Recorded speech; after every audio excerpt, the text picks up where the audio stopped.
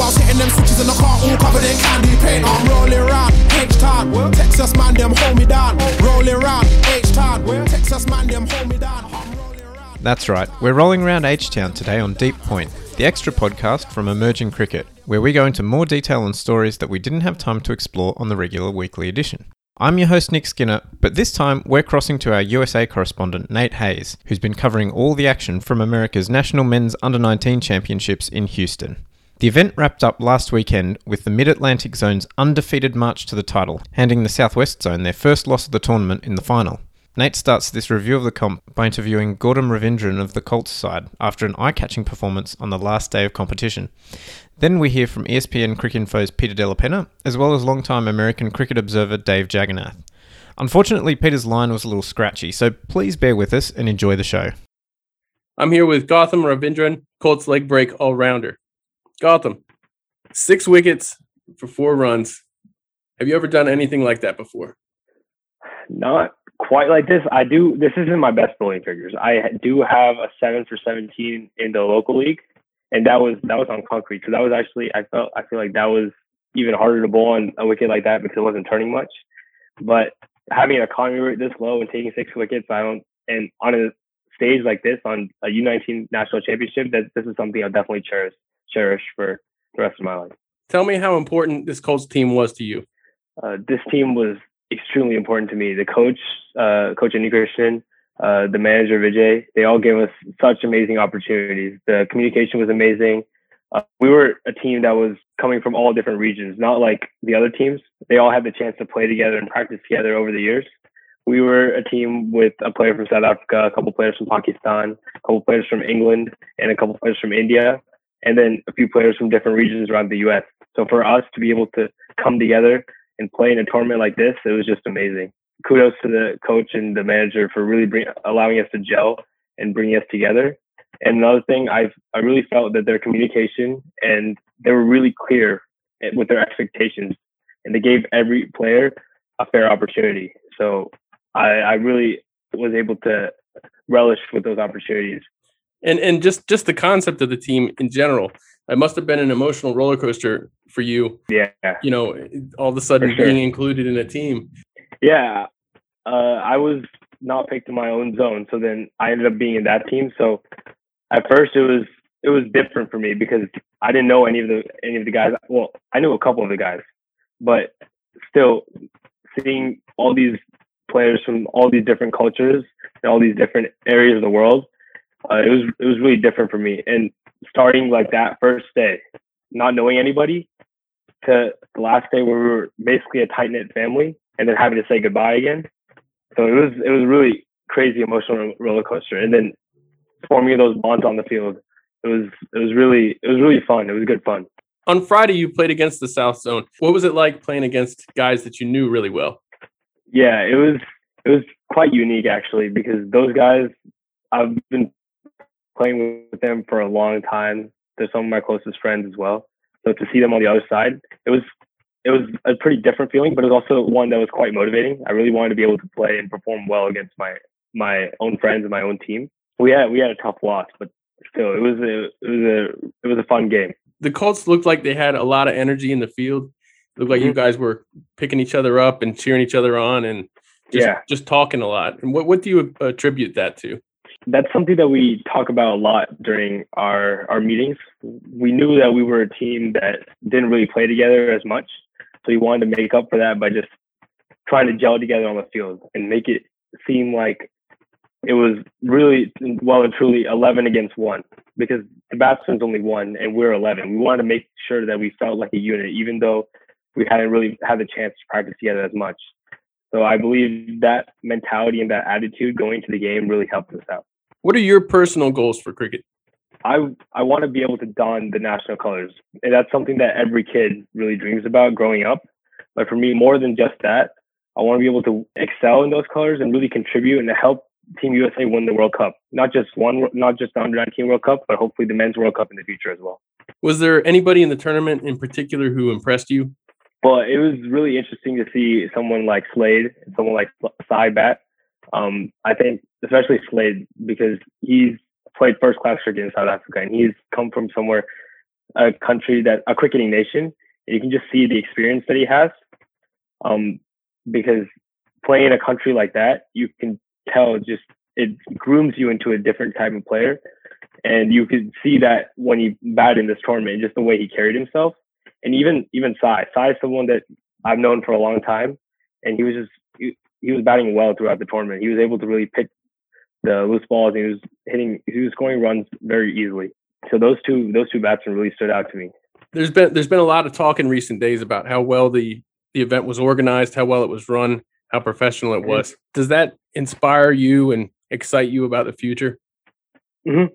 It definitely does, because this tournament was extremely well organized, and even in a situation that we're in with the pandemic and all, they were able to create a bubble scenario where I felt like it was really safe. I felt there was a very low risk. There was a strict schedule. Everything was on time, and it was just the way the U.S. Cricket, the organization as a whole, organized it. Even traveling to the facilities and all, and how the facilities were maintained themselves. It was just really professional from top to bottom. Minor league cricket, how much does that mean to you and your peers? Minor league's a great opportunity for us. It's our chance to just not only go from the U19s to progress into adult cricket as well. So it's a huge pathway for us, and it's a chance to play against not only youth but also adults from across the country. So it's our introduction to franchise cricket, which is it's a widespread brand of cricket nowadays. For youth, it's like an enigma of sorts. So you really want to be a part of it. Yeah. If you could play one format of cricket, what would it be? That's a good question. I've always been a fan of Test cricket. So I think I really like the format of Test cricket, just the longer format. Just how you have to be consistent, you have to grind it out. That I really like that grit factor. Do you think the Colts had a good enough team to do a little bit better if you maybe had a little more time together? Oh, 100%. We talked about that, I think, the day before our final game and after our final game, because we were just trying to gel together as a team. We had glimpses of really good performances, and we scored that 310 against in our second game. So that was a really good batting performance. And even our first game, we batted well. It's just we weren't really gelling as a bowling unit, because that's where it really takes to be a team. And I think in the final game is when we really came together as a bowling unit and got that team 55 all out. So just when we were starting to peak, it was the end of the tournament. So I feel like if we had just one more week, we really would have pulled it together. Awesome. Thanks a lot, Gautam. Thank you. Also, I would like, real quick, I just want to thank my family and my coach Alvin College, and my coach R. Ashwin, and Triangle Cricket League, and everyone that's really supported me all around the country. Project X. Hey, Houston Control. The folks see eye to eye. Houston. It's like, what's happening? Once again, I'm with Peter Della Penna and Dave Jagernauth talking the USA Men's Under-19 National Championships. Peter, you were on the ground there, as usual. What was your overall opinion of the tournament? It was very well organized. I would say the standard of competition was inconsistent. You had what I would characterize as a couple really good teams and a bunch of average teams, and then just in terms of player to player, you would have within teams, you would have 3 or 4 really, really high caliber players, and in the better teams like Mid Atlantic or Southwest and West Zone Reds, you might have as many as 6 or 7, maybe even 8 if you're being generous, really, really high caliber players. And then there was a really big drop off. So you would see some really amazing cricket, some really amazing catches, some really amazing bowling, some really amazing batting. And then at times you would see some really, really sloppy, really poor fielding, mediocre bowling, to be polite, and at times also some batsmen who were struggling or kind of out of their depth at times when they were facing higher caliber bowling. The one thing that I think a lot of players did struggle with, to be fair, was the wind. And I don't know if that translated very well to the stream. I'm sure you could see the jerseys rippling in the picture frame, but I don't think that really does justice to how windy it was. And that was something that a lot of players, in particular the spinners, struggled with in terms of how to bowl, either using the wind at their back or bowling into the wind. I can even remember one instance where a ball, I think it may have bounced 3 times because a player was bowling into the wind and he just didn't put enough mustard on it, and it just held up in the wind and then just died and dribbled, and they had to call it dead ball in one of the games because the wind was just that strong on some occasions. And because of that, it was to kind of emphasize the point, because of that, you were seeing a lot of full tosses at times, players who just couldn't grasp how to utilize the wind or how to harness it or get their pace right in terms of, again, with it at their back or bowling it into the wind. The spinners, really struggled at times. But conversely, I have to give credit to the batsmen because at men's level, even with the USA national team at times, I've observed on tours where senior players, experienced players, really struggle to be aware of the conditions that are around them and utilizing the wind in particular. In a place like Dubai, some of the matches that were played out at the Sevens ground in the desert back in the USA Tour back in March 2019, before Division 2 in Namibia, there were some really windy days out there, some sandstorms they were playing, and UAE guys knew how to bowl and with the wind, and they also knew how to bat with the wind. So when the wind, they were not being silly in terms of trying to hit sixes into the wind. If they wanted to go big down the ground, they would wait until the wind was at the back. And then if they were trying to hit into the wind, rather than trying to hit into the wind at the striker's end, that's the side where they were trying to play ramp shots or scoop shots to utilize the wind to their advantage to play behind the wicket. And I saw a lot of that from the batsmen. To give credit to the batsmen, the batting was at a much higher standard than the fielding and the bowling overall. But it wasn't just the technical skills, just the match awareness, the situational awareness to know the condition, to know which end to take the risk to hit sixes and to play shots in the air over the infield, to know which end. I saw Skandar Rohit Sharma do this consistently. He was exceptional at utilizing the wind when he wanted to play scoop shots and ramp shots over fine leg. Yasser Mohammed, same thing. When he was playing the reverse sweep for Mid-Atlantic, he knew which end to play it that would be advantageous to use the wind to his advantage. So there was some thinking batsmen and batting intelligence and shrewdness that was exciting to see, especially when you consider, going back to the conversation we all had before the start of the tournament. One of the things that Dave brought up was that the mental awareness and just the mental capacity and strength and endurance from a batsman at junior level from USA has been something that they've really struggled with over the years. And there were definitely some promising signs at this tournament that may be rapidly changing. How about you, Dave? What were your thoughts mostly of the tournament? I think overall it was a great tournament. Management did a great job, and I have to agree with Peter. There was four good teams. I didn't want to say this before, but I think after watching the tournament, everybody will say there was fairly 4 very good teams, and then there was 4 weak teams in there. So I think each group had 2 or 3. I think the group that Mid-Atlantic had 3 decent teams, and the other group had 2 decent teams. And after that, the competition was watered down. I think that was a little bit mean, but I mean, it is, Right. When they get together for the national U19 team, it'll be a little more concentrated talent, I would imagine, and that'll be interesting to follow. Just one other point on that, just to follow up on what Dave said. I think this is going to be an issue for a long time. It's been this way before. It was this way in the USACA era, and it's going to continue for a long time because when you look at the participation numbers, it's a pure numbers game at this point in terms of nationwide. If you pool the regions together, you're only drawing from, at best, maybe 2,000 juniors, somewhere in the neighborhood of 1,500 to 2,000 junior players to pick 112 players to represent the 8 regions.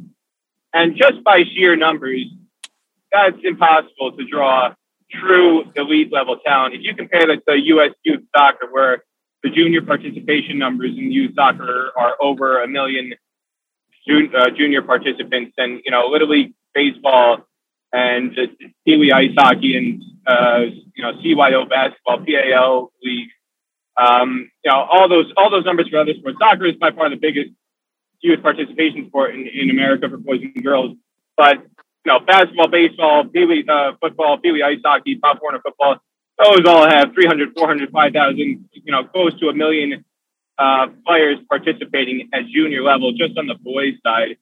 And when you have that many players to pick from, that's how you then get 300 teams worth of Division I NCAA college basketball scholarships, and Right. 118 teams worth of 90 scholarship players for NCAA football that can then go on to the NFL or NBA or NHL or Major League Baseball. When Right. you're drawing from 2,000 players for cricket, you're going to be lucky if you get 1 or 2 world-class players out of that. Right. And picking, a 14-man squad, you really have to be lucky to find 14 elite caliber players.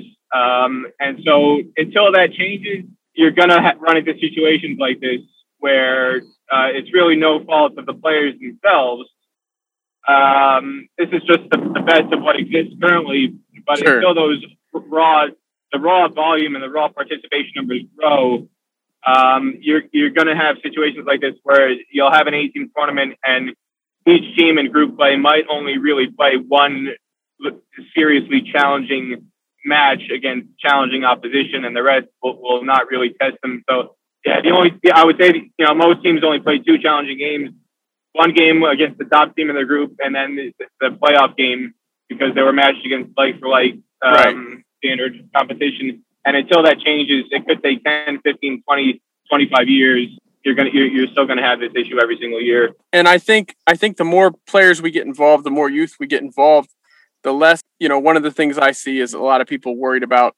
You have a couple hundred parents and groups of parents in the country who talk about return on investment and things like that, almost as if there's some expectation for their kids to make something of themselves because they put all this money and effort into their kids' training. But if you look at the other sports in the country, there's no guarantees at all. And Right. there really aren't any guarantees here either. But the perception isn't that there are guarantees, but the perception is I'm going to invest this and I'm going to get this. And there's no promises. And the more kids we have playing, the more that's going to be incredibly obvious. And people aren't going to really have a leg to stand on by complaining about that sort of thing. 100% agree. And that's the issue you run into with, the pay for play model like we talked about. Until you get widespread cricket at town rec level, again, raw numbers, the best athletic talent is going to be remaining and pursuing the path that has the least barrier to entry or the lowest barrier to entry. And at the moment, that's always going to be town rec, soccer, town rec, football, town rec, baseball, Little League baseball, Basketball, town rec, basketball, and then at some point you might run into when you start to get serious, then you'll progress into maybe AAU basketball and AAU baseball and travel soccer, and then you get it advanced to high school, and you're going to high schools where you might move to a town where the public high school has a reputation for grooming athletic talent, or if your parents are a bit more deep-pocketed, you're going to go to a private high school or a Catholic high school where there's the Catholic sports high school league in certain parts of the country where there's a reputation for grooming athletic talent, and some of those schools offer scholarships. Ostensibly on paper they're meant to be academic scholarships, but wink wink, some of those schools will offer scholarships, high school scholarships to talented athletes, and then that progresses on to NCAA scholarship level. So all those things matter. Sure. And at the moment, as long as those are all low barriers to entry. The barriers to entry for cricket is essentially $500 just to buy the equipment as a startup, kit for your equipment itself, and then another $1,000 a month plus to join an academy. Right. It's very, the only real sports that kind of have that kind of model currently that have a professional pathway in the U.S. You could argue are ice hockey and tennis or golf, but those are long established structures. Right. They can get away with it because they've been doing it for 100 years, and there's no shortage of talent in any of those sports. Cricket can't afford to get away with that because there's a serious talent shortage that needs to be rectified. Exactly. Yeah. So throughout the tournament, oftentimes a player's role on a team might keep them out of the spotlight or limit their chances, but their contributions can be extremely valuable when they're called upon. Are there any players that you enjoyed watching in this tournament who might have flown under the radar? Maybe not team of the tournament players, but guys who kind of popped up for you and said, "Hey, take a look at me." I have a few. I think in the finals, Adi Sharma. I mean, Aditya Sharma from Mid-Atlantic with his bring. Yasir, but we know him, but he actually performed really well with the ball. And Rohit Sharma, I didn't know him at all. Well, according to a lot of the guys I know, they did, but I didn't. He definitely said, "Hey, take a look at me." And when they were down, I think 50-something for 6, I said to one of my friends I was talking to, I said, the kid is batting good. If he could bat like this to about 150, South is in trouble because we know he already had 100 under his belt. So he definitely said, "Hey, look at me," for me, batsman-wise. How about you, Peter? I mean, we talked about, before the tournament guys that we expected to do well, and I named Saimo Kamal and Rahul Jarawala just from the standpoint that those two guys were the two standout players in my eyes for going back to 2019.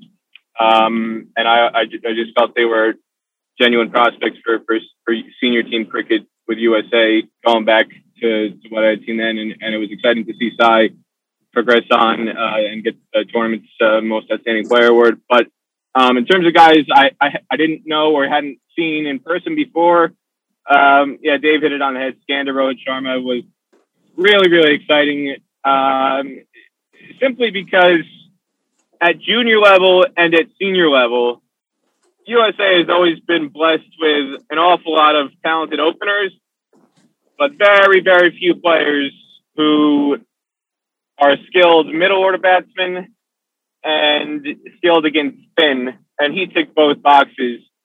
So many times teams have been picked, especially at junior level, where they basically just pick the best batsman without any regard for batting position, and the top run scorers without any regard for batting position. And what you wind up with is 8 or 9 opening batsmen in a 14 or 15-minute squad, and then everybody's complaining and moaning and whining to each other, and the parents are all upset because such an opening batsman. He opens for his team. He opens for his team. Why is he batting at number 7 or number 8 or number 9 for USA? It's ridiculous. Right. And what's going on here? Well, that's not going to happen this time around. Yeah. Skanda did it for Westone Reds. Ishan Sharma did it for Mid-Atlantic. Agreed. Exactly. Ishan came into some very difficult pressure-filled situations for Mid-Atlantic, and he finished not out basically every time. Second ball sucked in one innings, but every other innings he finished not out, I believe. That was fantastic to see. Skanda had 3 great innings, and then the 4th innings he had, where he top scored and got out for 37. He basically played a shot. He got out of flicking, trying to ramp the over fine leg, got caught at fine leg. And the only reason he played that shot is because they were eight wickets down, and he was basically running out of partners. And he just had to try and force the issue. But if he had a bit more batting support, he wouldn't have been playing that kind of risky shot, and he just would have kept batting and batting and batting. Sure. So those kind of things, that was what stood out to me. And even going to the 7th, 8th place final, the West Elm Blues winless team was, whatever they were, 165 for 8. and they with a 60-plus run 9-wicket partnership. The number of partnerships, and again in past junior tournaments it was down all out. If you got the top 3 or 4 out, you could just roll over the last 7 wickets in 50 runs. In this tournament, there were so many century partnerships, 50-plus partnerships from the 5th or 6th wicket and lower. 5th wicket, 6th wicket, 7th wicket, 8th wicket teams that were 50, 60, 70, 80, 90, 100 runs. And that was such a great thing to see. That was a big surprise to me, honestly, seeing how many teams would end up, 70 for 5 or something, and they'd fight back and end up scoring 200 runs. And that was... It wasn't for me, though, to be honest with you guys. It wasn't to be thing. I know some of these teams, and then for what Rohit Sharma did in the first game or the second game. Yeah, I think it was the first. And then when he did it in the 4th game, I was like, nah, this kid is going to do it. I think I tell you, I was talking, And I know Mid-Atlantic team well, so I know we had a deep bat in order. Like, you guys didn't even see Nitesh bat. That kid can bat, too. Right. And he can bat long, So all these, I'm surprised with New York last game, though. Very surprised with that game. I don't know. I guess I know Gatti is a good bowler, an excellent bowler, but if I get 6 of them for 4 runs, oh my God. Yeah, that was a great innings for him. And he almost didn't even make the tournament, Gautam. So he, because he wasn't picked for the South team. They had 2 other leggies they chose over him, and so the Colts team really rescued him. He performed. He really, when he got the chance, he really stood up. Quick on that. Yeah, I just want to add to that point. In the past, again, in the USACA structure, you had 8 true regions or 8 true zones.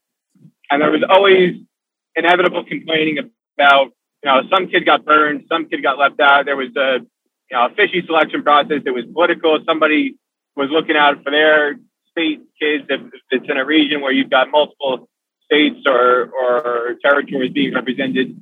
Inevitably there's some sort of bias that creeps in with, whoever's in charge of chief selector typically would have an overwhelming number of kids from his state or region get selected. And the combines kind of addressed that somewhat when the ICC combine structure was in, where they opened it up. You weren't going to be held back just by a recommendation or lack thereof from a local coach or a regional coach. If you wanted to try out, the door was wide open, and you could prove the local coaches or regional coaches wrong just by showing your talent.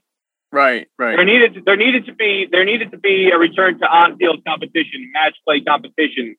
But I do like the fact, and I hope it does stay for the future. I did like the Colts squad for that particular reason, because on the odd chance that a kid did get overlooked, or that just the talent is too deep within a region, you've just got an overload of talent that's within one specific region. There was that outlet for a kid like Gautam Ravindran to get picked in a Colts squad. And yeah, even if he did get picked in the South Zone, let's say you just said it, there's 2 other leg spinners. If he's the 14th man in, he might not get many opportunities to bowl. He goes to a Colts team where he's going to get genuine opportunities. And what did he do? He outbowls all the spinners in the South Zone where he was meant to be from. So going forward, I hope that the Colts team is a fixture permanently in order to be kind of a safety net for kids from certain regions who might be the last player cut. They might be the 15th or 16th player from their zone.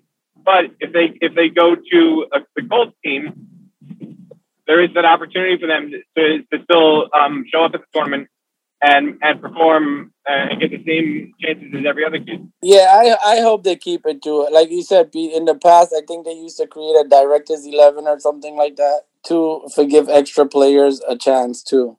I know it happened a few times. I don't know if it happened every time. Do you guys think this will happen for the men's senior groups?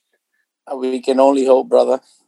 I hope so. Well, I think it makes sense, because if you're running a tournament and you invite just 6 teams, either you need to do a 6-team, everybody plays everybody round robin, which is going to take a bit more time to play. And when you consider the fact that these guys are essentially amateurs and they're going to have to take a week off of work, if you make it a a 5-match, 6-team round robin, you could potentially be stretching that into a second week, which is untenable to ask guys to take off that much time at work. But if you make it 8 teams, then do it like the juniors, split it into 2 groups of 4, where you play 3 matches and then a playoff match. You can get it done with in 5 or 6 days and make it a more streamlined event. Because if you try and do a 6-team event with 2 groups of 3, you're only playing 2 group matches in the playoffs, and that's not enough to evaluate and really judge people on. So I think that the Colts premise is something that it can easily be applied not just to junior level, but to senior level as well. Guys, I need to touch on something for a second that I noticed I didn't dig. The leading spin bowler, who's from South, he didn't play the last game. As a coach, would any one of you have done that? Elton Tucker Jr. I can tell you. I can just give you some insight on that. The teams, the managers and the coaches were instructed that every player had to play at least 3 games. So I know that could be said, but I don't want to be too straightforward here. But at the end of the day, it's your leading wicket taker. He bowled really well, and he had a chance to take home the best bowler award. Yeah, he did have that chance. You're right. You could have sit another guy down and let him play 4, because there's other guys who play 4 games. It's tricky. They have a lot of bowlers on that team. I know it's tricky, but I mean, when you're in that good of a position, I don't think you want to rest them. I would have liked to see him get the chance myself, but I do know that team bowling is their strength. Everybody on that team bowls. Aryan Shah, their wicketkeeper, he bowled two innings himself, so it's tricky. But I definitely was pulling for him to take the lead. I thought he could do it. Of course, Sanjay Krishnamurthy came out the last game and bowled well too, and he bowled well the entire tournament. He didn't really bat up to his potential, but it was definitely a spinner's tournament. Especially, it seemed like Off Break did especially well. I thought, regardless of Elton Tucker's junior stats, I thought Sanjay Krishnamurthy, stats or no stats, he was hands down the best bowler. Period. I saw all week. Pacer spin. He looked. I know he got the minor league MVP more so for his batting. Sure, but technically he was a very good sound batsman. His technique is solid, but I found that there were quite a lot of times where he wasn't trying to smash the ball or slog the ball. He was technically very correct, but he would too often. He had so many dot balls where he would just middle it straight to a fielder. Right. He just would time the ball. The ball would be inside. He'd lean forward to get, if it was short, he'd go back, and he'd time the ball. He'd time the daylights out of the ball straight to a fielder. And one of the things that stood out about Skanda, Rohit Sharma, by comparison, Skanda played, Sanjay played with soft hands, but soft hands straight to fielders. Skanda played with soft hands, placing the ball exceptionally well. Skanda knew where the fielders were at all times. He was gliding. He was deflecting. He was flicking. Anything Skanda wanted to do, manipulating the ball around the field, he could do basically at will. And right. Sanjay at times, he needs to work on that.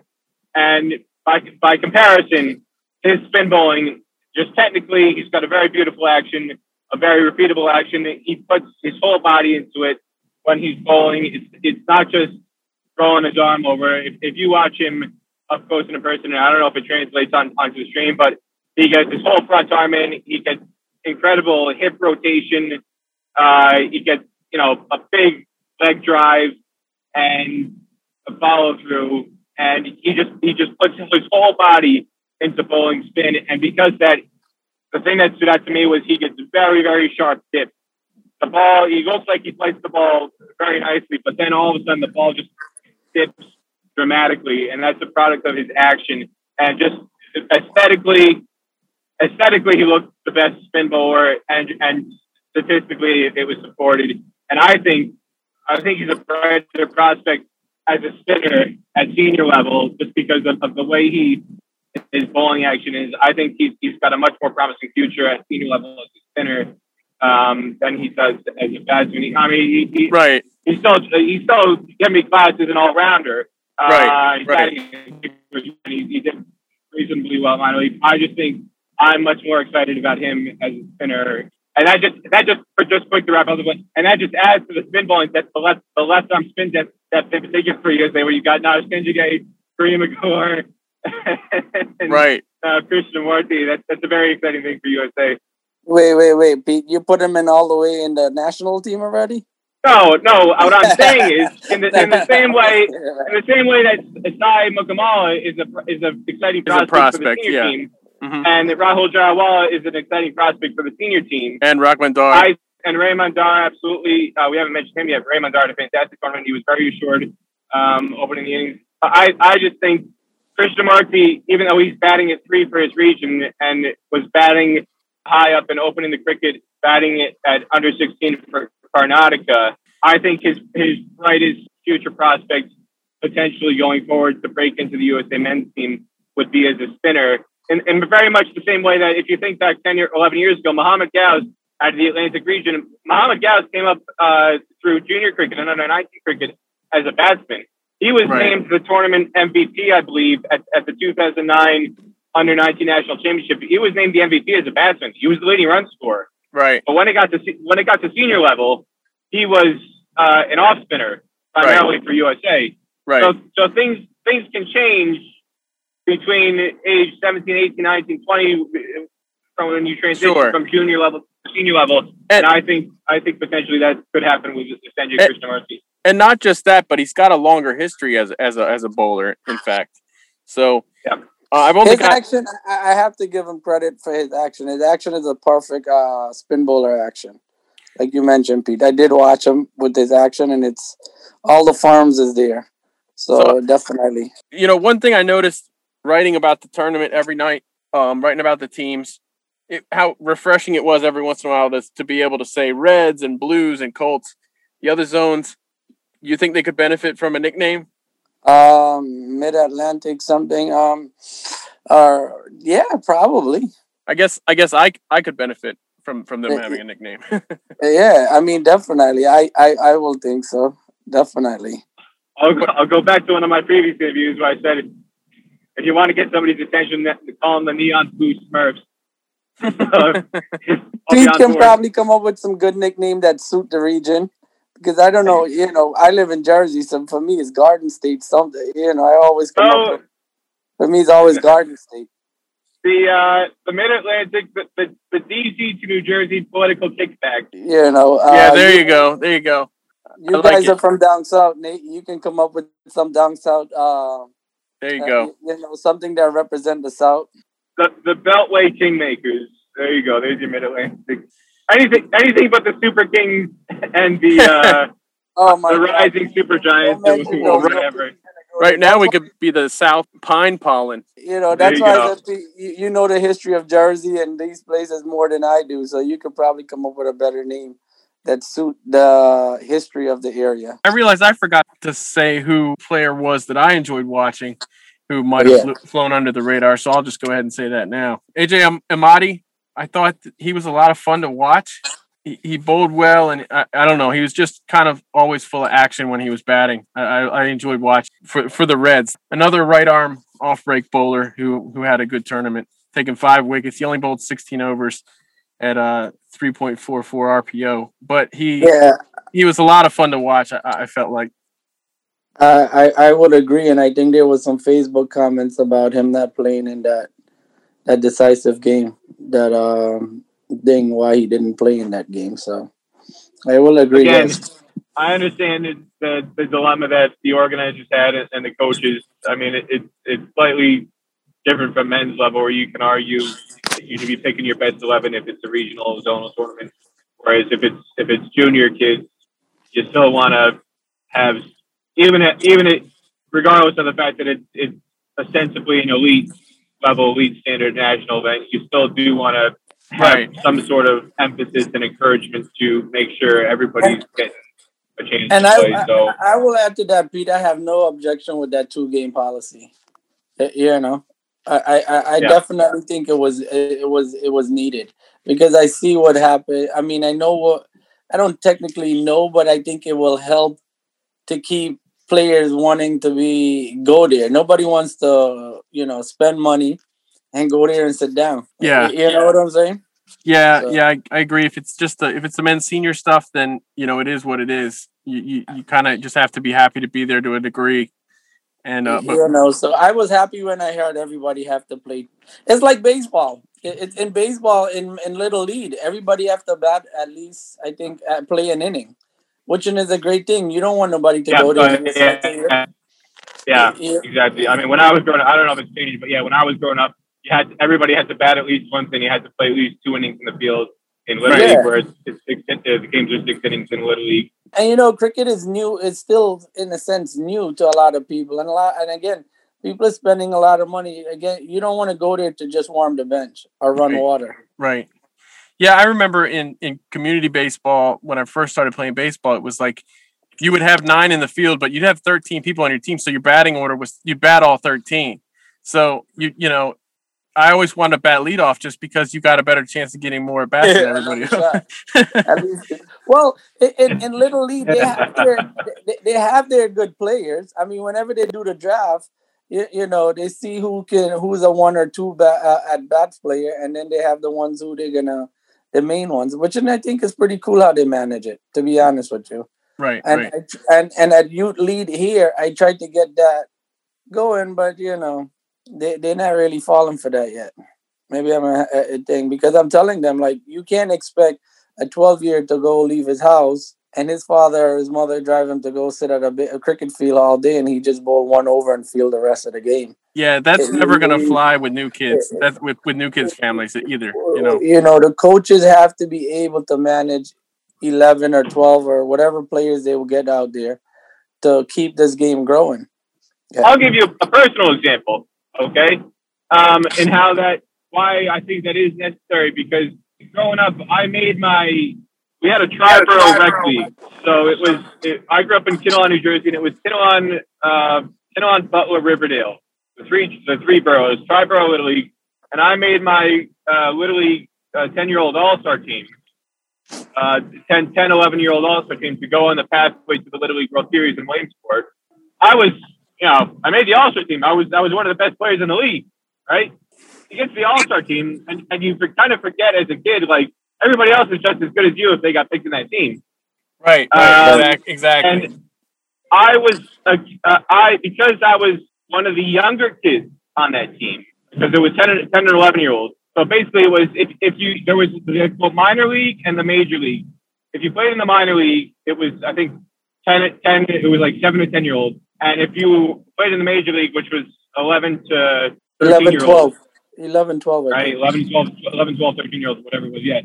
Then if you were a 10-year-old who signed up to play in the major league, there was only a handful of kids who did that. And so basically it was an automatic that all the kids, regardless of how much they played or didn't play in the major league, if they were 10 years old, they were automatically picked in the all-star team for the 10, 11-year-olds. Anyway, I got picked in the all-star team, but then I was a kid who basically rode the bench. I was quite annoyed, and I'll never forget. And there's so many stories about nepotism in cricket and how that affects kids. I sympathize with those kids fully, because I'll never forget. There was the kid who played shortstop, and I played shortstop. I played third base. I played first base because I had a strong arm, so I was always on the left side of the infield. The kid who played shortstop in our all-star team was the coach's son. Yeah, always, man. in my opinion, and quite a few opinions of a few other kids, he was not a very good player, and he had a very weak arm. Yeah. And the only reason he played every single game in the All-Star competition tournament that we had, and he started at shortstop and played every single inning and never came out, basically, because he was the coach's son. And so I'm sitting on the bench. I got the bat once. I came into the 6th inning in a game, and I got a single. I got an RBI single. I'll never forget this, because this was my last baseball experience. That's what I'm getting at. And then I was put into left field for the final inning, and we lost in the bottom of the 6th. The other team had a game winning rally to take the lead from us. And then the next game, again, I got the bat once, and then I played in left field, was immediately taken out, and I never got to play again. And that experience was so discouraging and so frustrating. And I was so angry that this kid who was basically there because he was the coach's son and the coach was looking out for his kid, to the detriment of the other kids, not just myself, but a lot of other kids were quite angry and their parents were quite upset about this. I never played baseball again. I quit. I stopped playing. Right. And I don't know if I regret it because I kept busy with ice hockey and tennis and now I'm involved with cricket. But I know firsthand the impact that can have psychologically on a kid. And it doesn't matter if you're 10 years old or, now you're 17, 18, 19 and you're in high school and you're trying to play for USA. If you're not getting the opportunities, there's at times a political angle to it. That could be extremely hard to deal with and hard to wrap your head around as a kid. And so I'm happy that USA Cricket took some measures to try and prevent that in the best ways that they could for this event and kept that way going forward. Right. And like you said, nepotism isn't just in cricket. It's in every sport. It's everywhere. Every sport having corruption. The biggest problem is cricket can't really afford to chase people away like that. Like exactly, baseball, my brother. Like exactly. Peter, you stopped playing baseball because of that. But there's still tons of kids playing baseball. There's gonna be 100 kids signing up for every age group. Right. Yeah. There was still 500,000 kids across America playing Little League, so nobody shed any tears for me. Right. Yeah. I remember I have stories very similar to yours. I think everyone who played did. I remember going to my all-star team for the same sort of thing. And I had played. Now, what sucked was the coach on my regular team's son played the position I wanted to, that I was best at on my regular team. And I felt better than him. So I didn't play that position on my regular team. And then I get to the all-star team and the same thing happened, except it was like all the coaches on the team, their kids played all the positions. Well, but all-star team always have eight coaches' kids. Right. Yeah, exactly. And so I remember put me in center field for the practices, and I was diving everywhere, trying to put my name on the in their minds. I was trying to make every play I could. And I remember at the end of practice, one of the coaches was like, whose son was like you said, he just wasn't very good.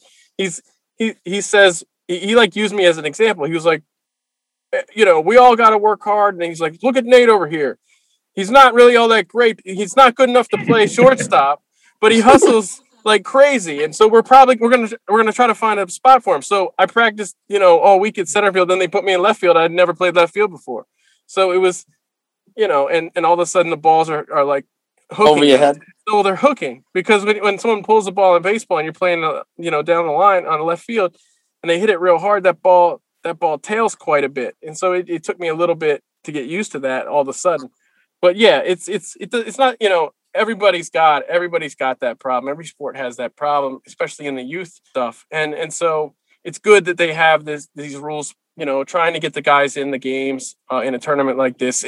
We've talked, Dave, you and I talked a lot this week about, man, how cool would it be if they did a single group round robin where they play every team plays everyone. And, that would it would be so cool. But as Peter mentioned earlier, it just isn't really possible with the schedules. And these are kids that need to go to school. I mean, this year we could have probably pulled it off, but I guess I don't think we're going to be able to pull it off any other year because everybody's home, Yeah, it's tricky. Yeah, but at the end of the day, we got to give credit to the guys. They did a great job with the tournament, so. Right. And the calendar coming up is pretty darn full, But the one thing is, like we talk about with more games will show us more players who can actually go on to help us qualify. Yeah. I mean, everybody always have a handful of players who they think, but half of the time it doesn't work out that way. We need to see more players. Like, I mean, I know they came in this game with quite a few players on their list, and many of them didn't show up. Few of them didn't show up. So true, and the introduction of some more formal stuff. Who was it? Somebody on Facebook was talking about how they were, reviewing with the umpires how they did every game, and Right. Talking to the captains after every game and things like that are all excellent. Yeah, it teaches that. See, our youngsters, it doesn't understand what it is to be at the next level. Right. It's like they get to qualifiers and they're learning. I think it was Bert. I think it was Bert. Bert said that. Bert Cockley said that, I believe, on social media somewhere. I believe it was him. Yeah. So those things are all good. I think they had like big meeting after every game and all that stuff. So those things are definitely all good. I mean, the one of the biggest thing that's been missing in our cricket, sometimes everybody focus so much on training, right? But talking, lecturing, it's needed, because a lot of our boys, even though they think they know the game, they don't know the game. I've seen that many times when coach start talking to them and they're like, I didn't know that part. I didn't know that. So them just sitting there and listening to lecture or asking questions, they will learn a lot. Yeah. And learning how to take the pressure and all that stuff is valuable in a tournament like this. Yeah, but yes, definitely, man. Definitely. Peter, who did you think of all the players is the closest to playing in the senior team? I would say, I think long term, again, Sai Mukamala is long term is a very, very promising prospect. I don't think he's necessarily quite ready. Perhaps he may be 2 to 3 years away for the men's team. And Skander Rohit Sharma, he reminds me a lot of Aaron Jones.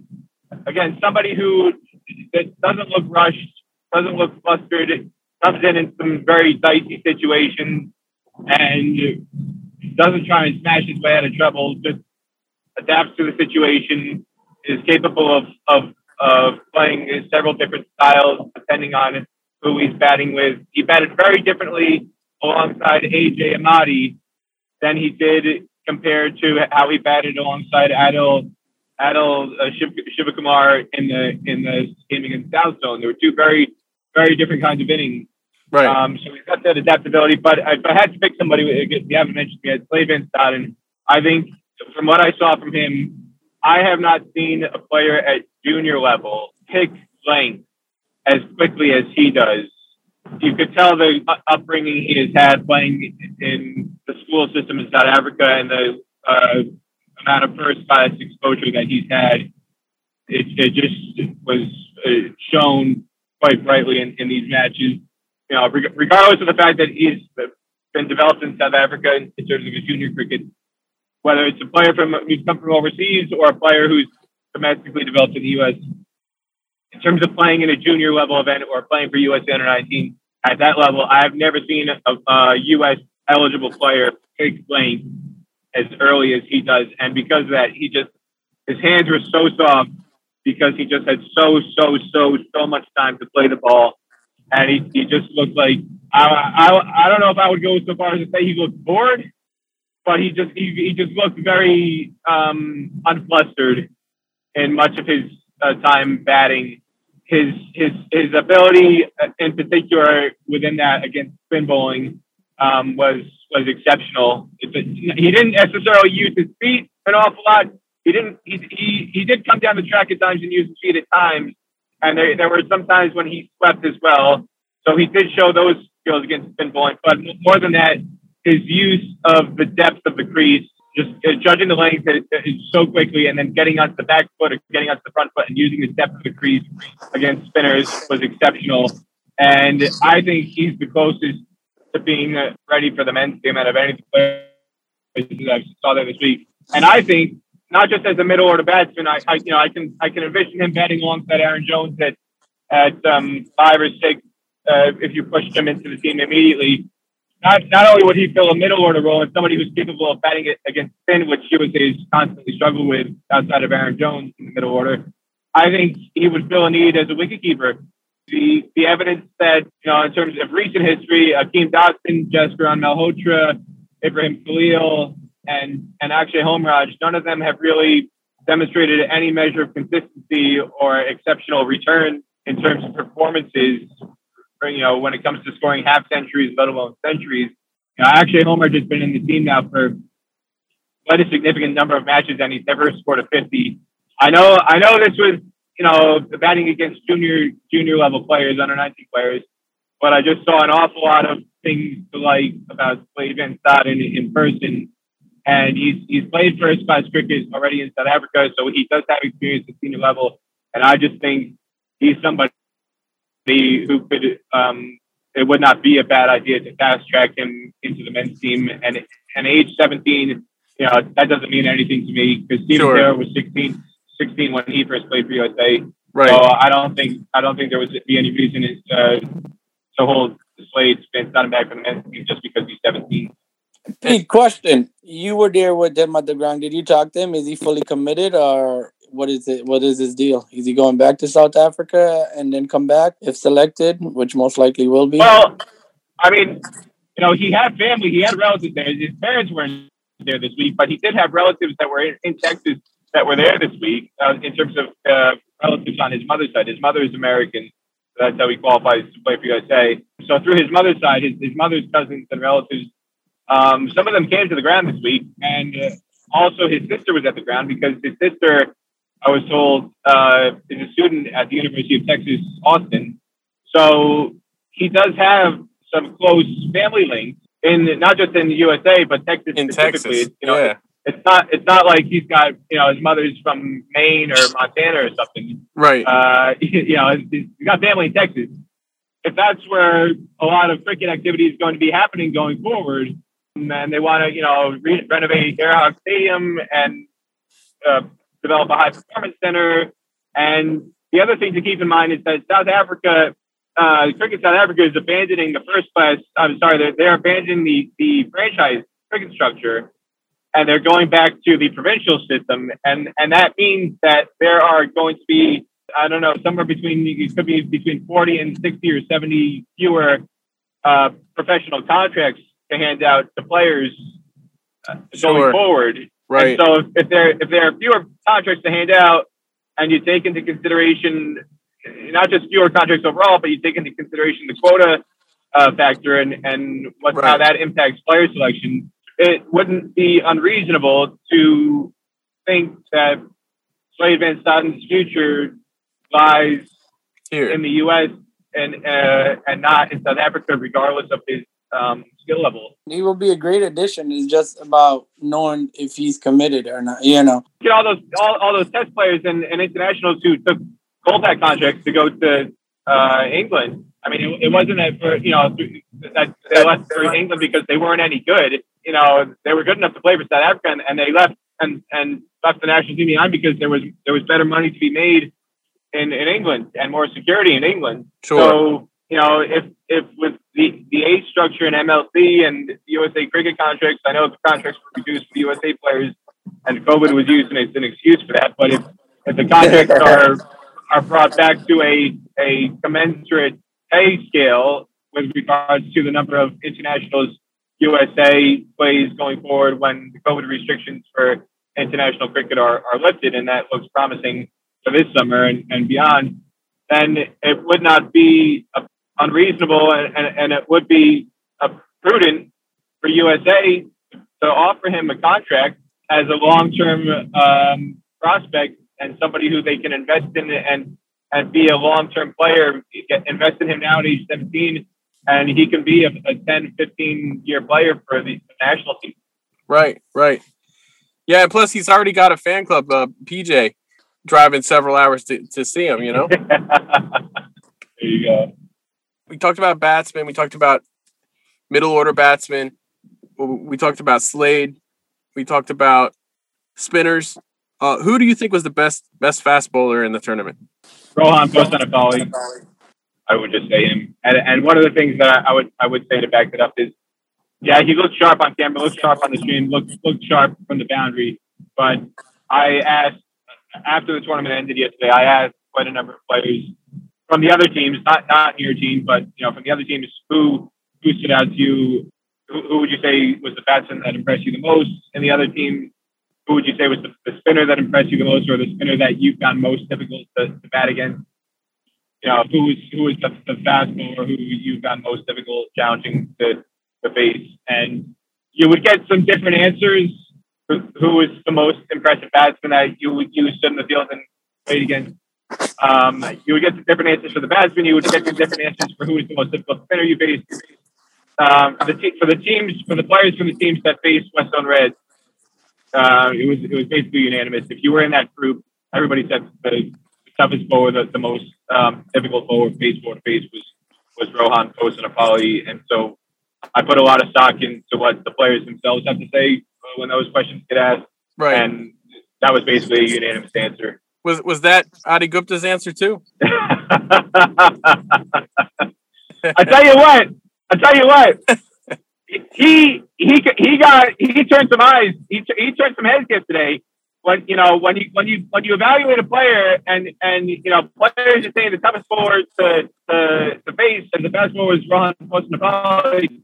I tell you what, the selectors were paying attention to Adi Gupta, and he may have earned himself an invite to if they're going to hold a camp of 20 to 30 players, as the next phase of narrowing down the list to pick a final 14 or 15-man squad.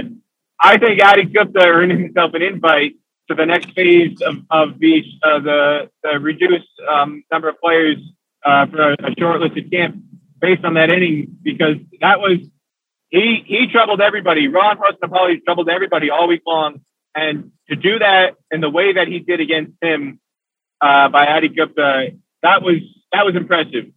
Well, and I don't care if it was a third place game and they weren't playing for the championship or whatever. Like, I don't care. What he did, nobody else did all week, and that was special. And that third place game had value, man. I will put some value on that game. I don't think Dave and I are surprised at all about Adi's performance there. No, we didn't, because we were surprised that he didn't score earlier. Yeah, so that was his last chance because he was short of runs, and he made it count. And to do it against the best bowler, that's the kind of batting, and specifically who he did it against, that'll earn you an invite to the next phase of progression on the path to potentially get picked for you as the under-19. Hey, Pete, question, you're dear. How was the fast bowler from New York, Vishal? I don't know his last name, but I know his first name was Vishal. The opening bowler. Ida Palapati. Yeah, something like that. Vishal Panay, Ida Palapati. Come on, Dave. Come on. You got to know these South Indian names. What, you got no excuse. Come on. You've been around all these kids. I'm not. Ask them. I'll be giving them nicknames. If I can get these tongue twisters, see, I have this upbringing as an ice hockey fan, as an ice hockey player, as an ice hockey fan, knowing all these long and complicated Russian names from Russian hockey stars. I had a very good training as a youth. Us West Indians have nickname for everybody. If we can't use it, we never use the right name. I'm not intimidated by one of these long South Indian names or Sri Lankan names. Vishal Pranay Idapalapati. There you go. He was good. I don't think he was in the same class as Rohan Posanapalli, but he was good. Right. There were a couple bowlers that were like, if you take it, Rohan Posanapalli and Abhi Rambali Samagar from Texas, who he played for US Under-19 2 years ago. They were basically the two standouts of the fast bowlers, and then everybody else was in kind of like a large grouping bunching below them. What about the Isham Ali? Yeah, Hisham Ali, and I would put Hisham Ali in that bunching just below. He was a lot of fun to watch him. He looked good on his first spell. What I would say about him is statistically he looks quite poor. True. And you needed to see him in person, because if you just looked at his stats, you would never pick him for progressing forward. But he looks like somebody who's got some raw materials to work with, that if he got some better coaching and is surrounded by better players, he's somebody who has got some, like I say, raw talent. Like, if it's refined, he could be somebody that is exciting, that could potentially get picked for USA. He had a couple spells there that were just fantastic, throughout. One over that he had that was really, really great to watch, one of the best overs of the whole tournament. I can't remember who he bowled him. I forgot the sequence. So basically it was like back of length, bouncer, and then top of off stump, he bowled him. It was perfect. Every ball was about 4 balls in a row were just perfect. Yeah, he looks the part, Wait, what about the championship team? What about what about the main fast bowler? The fast bowlers on the Mid-Atlantic were disciplined. The pace wasn't there, but yeah, nobody blew me away in terms of pace, but throughout the tournament, and it wasn't just in the final, but the final was emblematic of how they operated through the tournament. They were just very disciplined. They were well coached. Earl Daly's the coach. They were well coached, well schooled, and just being disciplined. Right. And I would argue that on the batting side as well. They had Simon Kamal and Ishant Sharma were standouts, and Yasser Muhammad had nuggety little knocks and contributions. But outside of Sai Mukamala, I don't think there was anybody there that really knocked my socks off. But they played the most intelligent cricket and the most disciplined cricket, and they made the fewest mistakes.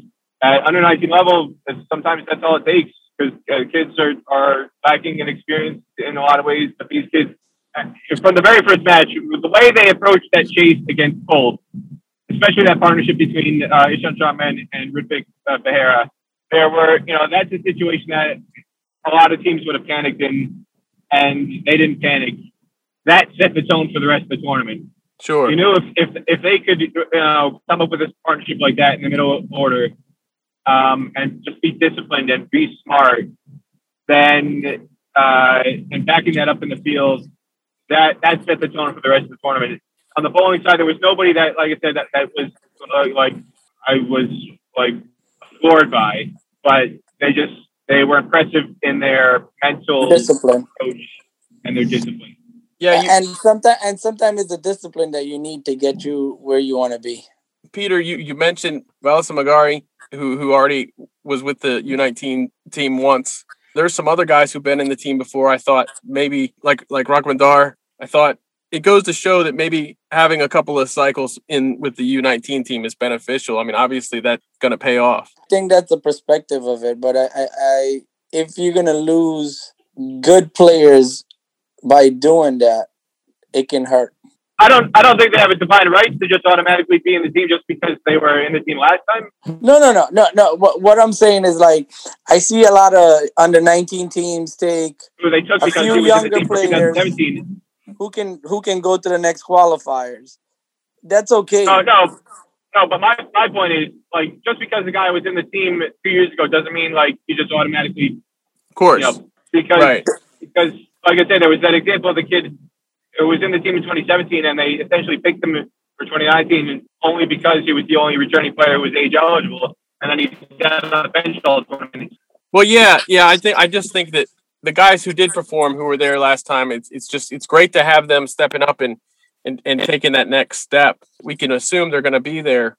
We'll see for sure, but they certainly did. A couple of them certainly did stand up this tournament, and I think maybe that prior experience helped them perform in the clutch. And that alone, these youngsters has been playing a lot of age group cricket amongst themselves, so they get to have fun. They get to express themselves.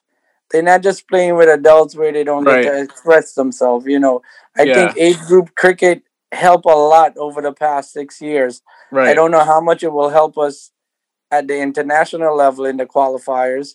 Yeah. But at this level, this is what I was talking about with Mid-Atlantic when I say, hey, our boys are ready for I put them at the top because I know they have the experience. Right. They play a lot of cricket. They know what it takes to win. So that concludes Nate's discussion with Peter and Dave and today's episode of Deep Point. On behalf of the team at Emerging Cricket, thanks for tuning in, and remember that you can of course subscribe in the usual audio apps for regular podcasts, keeping you up to date with news from all over the world of emerging cricket. You can also follow us on Facebook, Twitter and Instagram for loads more great content. Bye for now.